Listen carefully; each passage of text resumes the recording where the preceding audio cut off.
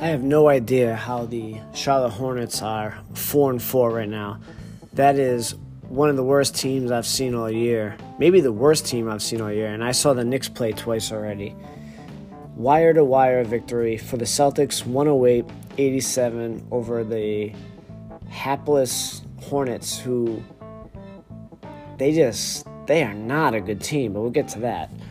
Going into the game, I guess I was most interested to see how Jaylen Brown was going to blend in with Hayward and Tatum and Kemba, who obviously have had it rolling.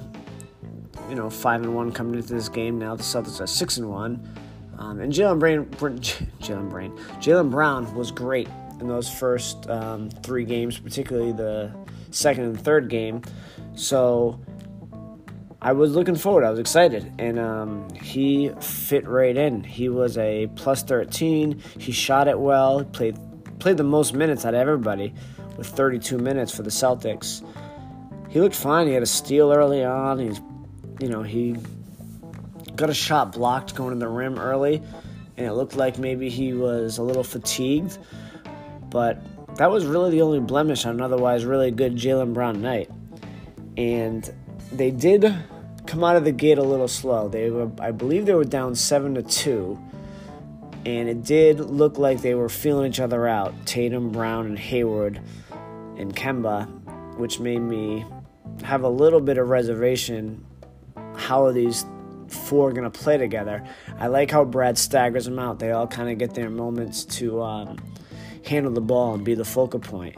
So when the Celtics took a 52-43 lead into halftime, that's what I wanted to see in that second half, in that third quarter, how those guys would play together, and they looked awesome. And I understand the product that they were going up against is really weak in the Hornets, but I thought those 4, and Tice, I thought that starting lineup played really well together, keyed by Hayward. We'll get to that, but this Charlotte Hornets team is god-awful. The fact when I looked at the box score after the game and I saw that their record was 4, I thought for sure they were like a 1-8, 1-7 team. They're so bad. And I'm looking at their box score. I'm trying to think of who their best player is. Marvin Williams has been good for them over the years, and he can't even crack the starting lineup. Michael Kidd-Gilchrist, who was a lottery pick like 3 or 4 years ago, they played 11 guys, and they played 12 guys, and he was a DNP coach's decision.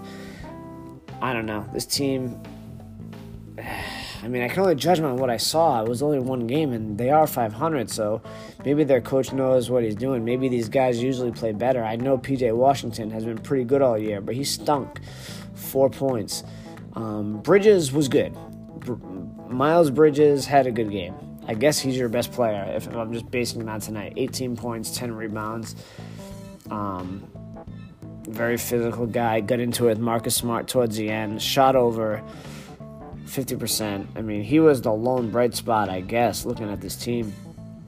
Terry Rozier, who I thought when he got traded to Charlotte, or he was going to sign there anyway, it was a sign and trade with him and Kemba just to make the contracts work. But when Charlotte acquired him, I was like, that's a good spot for Terry. He's going to tear it up. And I saw coming into the game, he's averaging 17 points, but it seems like every time I'm looking at that box score, he's way underachieving.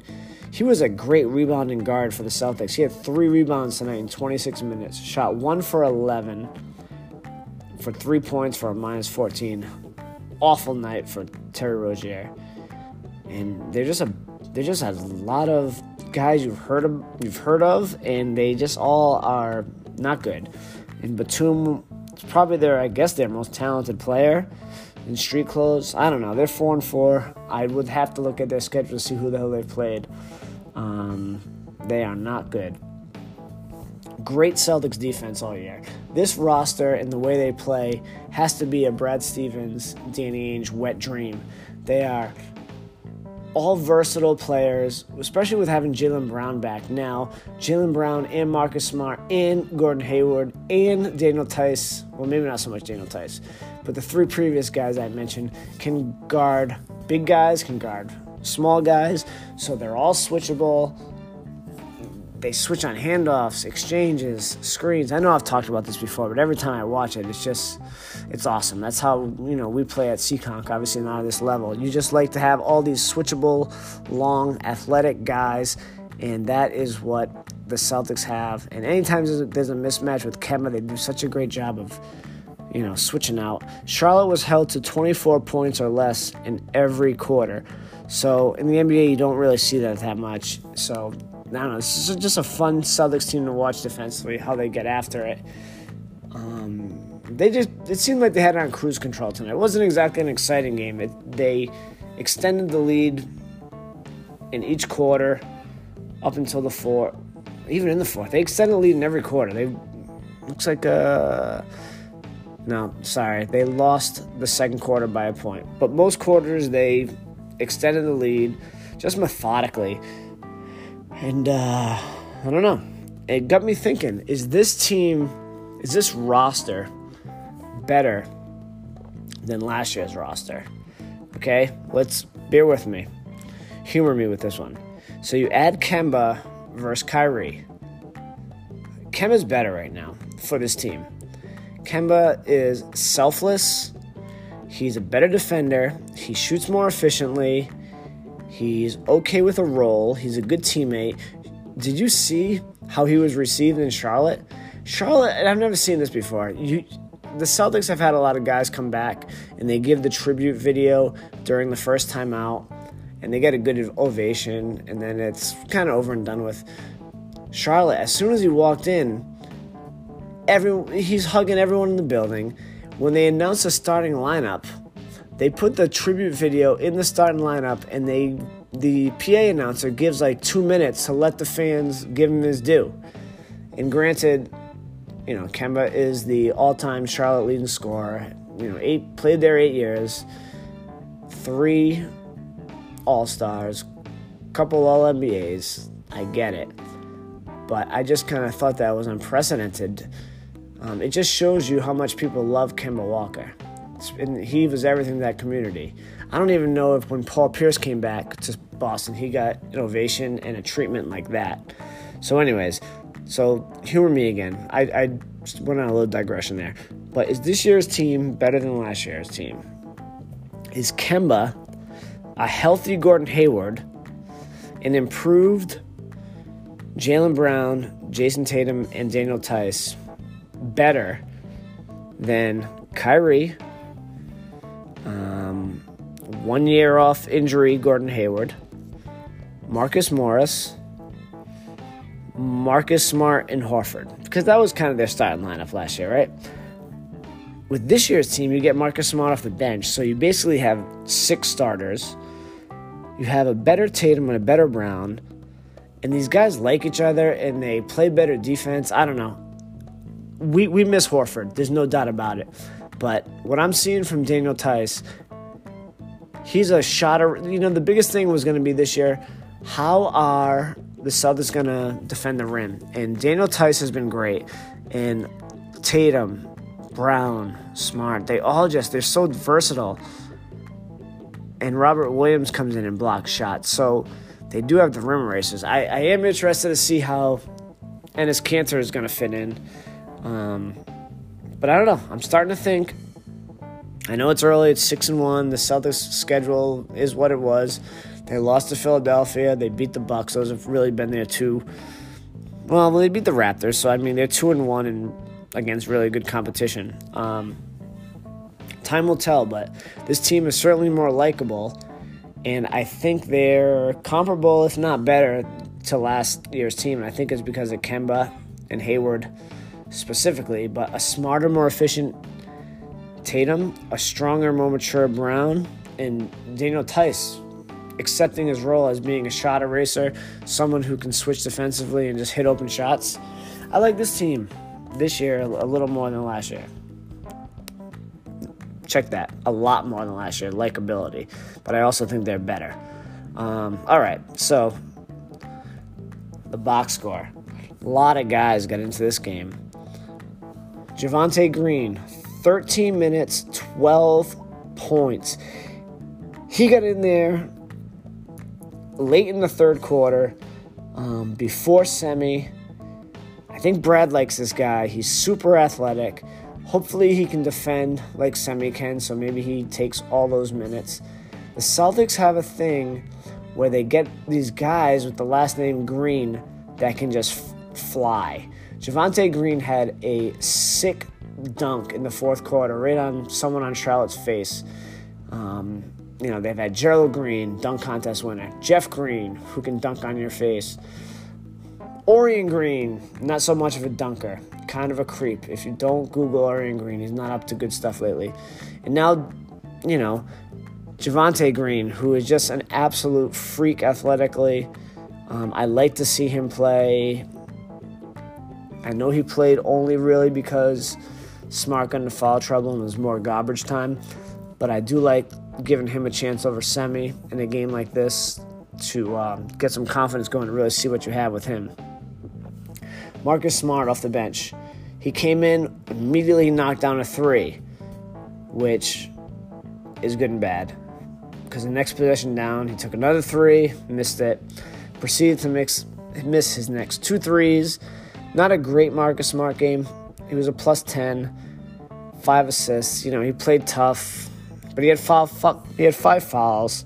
Probably unnecessarily. Mix it up with Miles Bridges in the second half. But whatever, he's our guy. Carson Edwards got in there in the end of the first quarter. I like him coming in the game before Brad Wanamaker, even though he did not have a good game tonight. Statistically, he was 0 for 3 from the field, but he did have 3 boards. I do like him being that 4th or 5th guard over Wanamaker. Which brings us to Wanamaker. 16 minutes. Actually, a decent stat line tonight, but again, all garbage time. He didn't get in the game until 3 minutes left in the third quarter, but played 16 minutes because, the score was what it was. He had 9 points, 3 assists, a couple steals. Why I don't like Brad Wanamaker? Just because there's so many guys out there I think we could have in that spot that would be more productive. I would rather have, first of all, Shane Larkin. Bring him back. I think I'd like him. I'd rather have Jeremy Lin, who's tearing it up in China. I don't know, would you kick the tires on, Carmelo Anthony? All right, I'm reaching a little bit. But I just kind of think Brad Wanamaker's taking up a spot. And another guy who's just taking up a spot is Vinny Poirier. Wow, he looked awful tonight. 6 minutes, again. I know it's garbage time, so especially a guy that big who's been sitting down, asked to play some minutes at the end, might look like a giant stiff, and it's exactly what he was. 3 rebounds. He was a 0, plus and minus. I mean, he was 0 for 3, and they were all point-blank layups. He was tough. I mean, when Ennis comes back, if we have an option to send him to Maine and never have him come back up, that would be my vote after tonight. Robert Williams, 13 minutes. Yeah, that's, kind of a Robert Williams night. He gets around 15 minutes a game. Yeah, he didn't block any shots tonight, but he makes a difference defensively. 5 rebounds in 13 minutes. Was 2 for 2 from the field. He was okay. I mean, he's dumb. He had a really dumb turnover at the end, I believe, of the first quarter, the second quarter. Just not a smart player yet. He's only in his second year. But, 10 to 15 minutes of action for him, activity, you're happy with him. Semi Ojeleye, he has really dipped down the depth chart, and I'm good with that. I'm actually happy. 4 minutes of just zeros across the board until it's a plus-minus. He was a -3. He did nothing. He was just existing. Grant Williams, 15 minutes, and Scal loves him. And I know Scal takes a lot of heat as a color commentator, probably just because of the reputation of just being a giant dork. And he is, and he's goofy, and he's not great to listen to. But if you can get past the fact that he's a giant redheaded dork who has a bad voice, he does have some substance to what he says. And when he describes what Grant Williams does offensively with the dribble handoffs and the way he screens and rescreens and makes defensive shifts, he's a really good player. He's kind of a coach's dream, and His stat line, not great. 0 for 2 from the field, 2 rebounds, 3 assists. But in 15 minutes was a plus 13. So just by him being on the court, he had 3 assists. That's a lot. But he probably had a few other plays that had a pass that led to the pass, some hockey assists, and some screens that set up assists. He's a really good asset to have on the floor, and 15 to 20 minutes is good for G. Willie. The starters, they all played around 29 to 30 minutes. Jaylen Brown, who we already talked about, 12 points in his return, 5 rebounds, plus 13. Really good Jaylen Brown, efficient night in a blowout.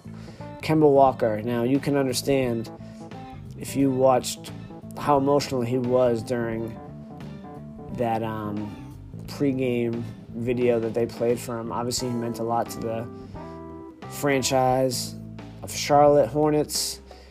He stunk in the first half. He was 0 for 5. He finished the game 4 for 12 with 14 points. He obviously stepped it up in the fourth quarter, which he always does.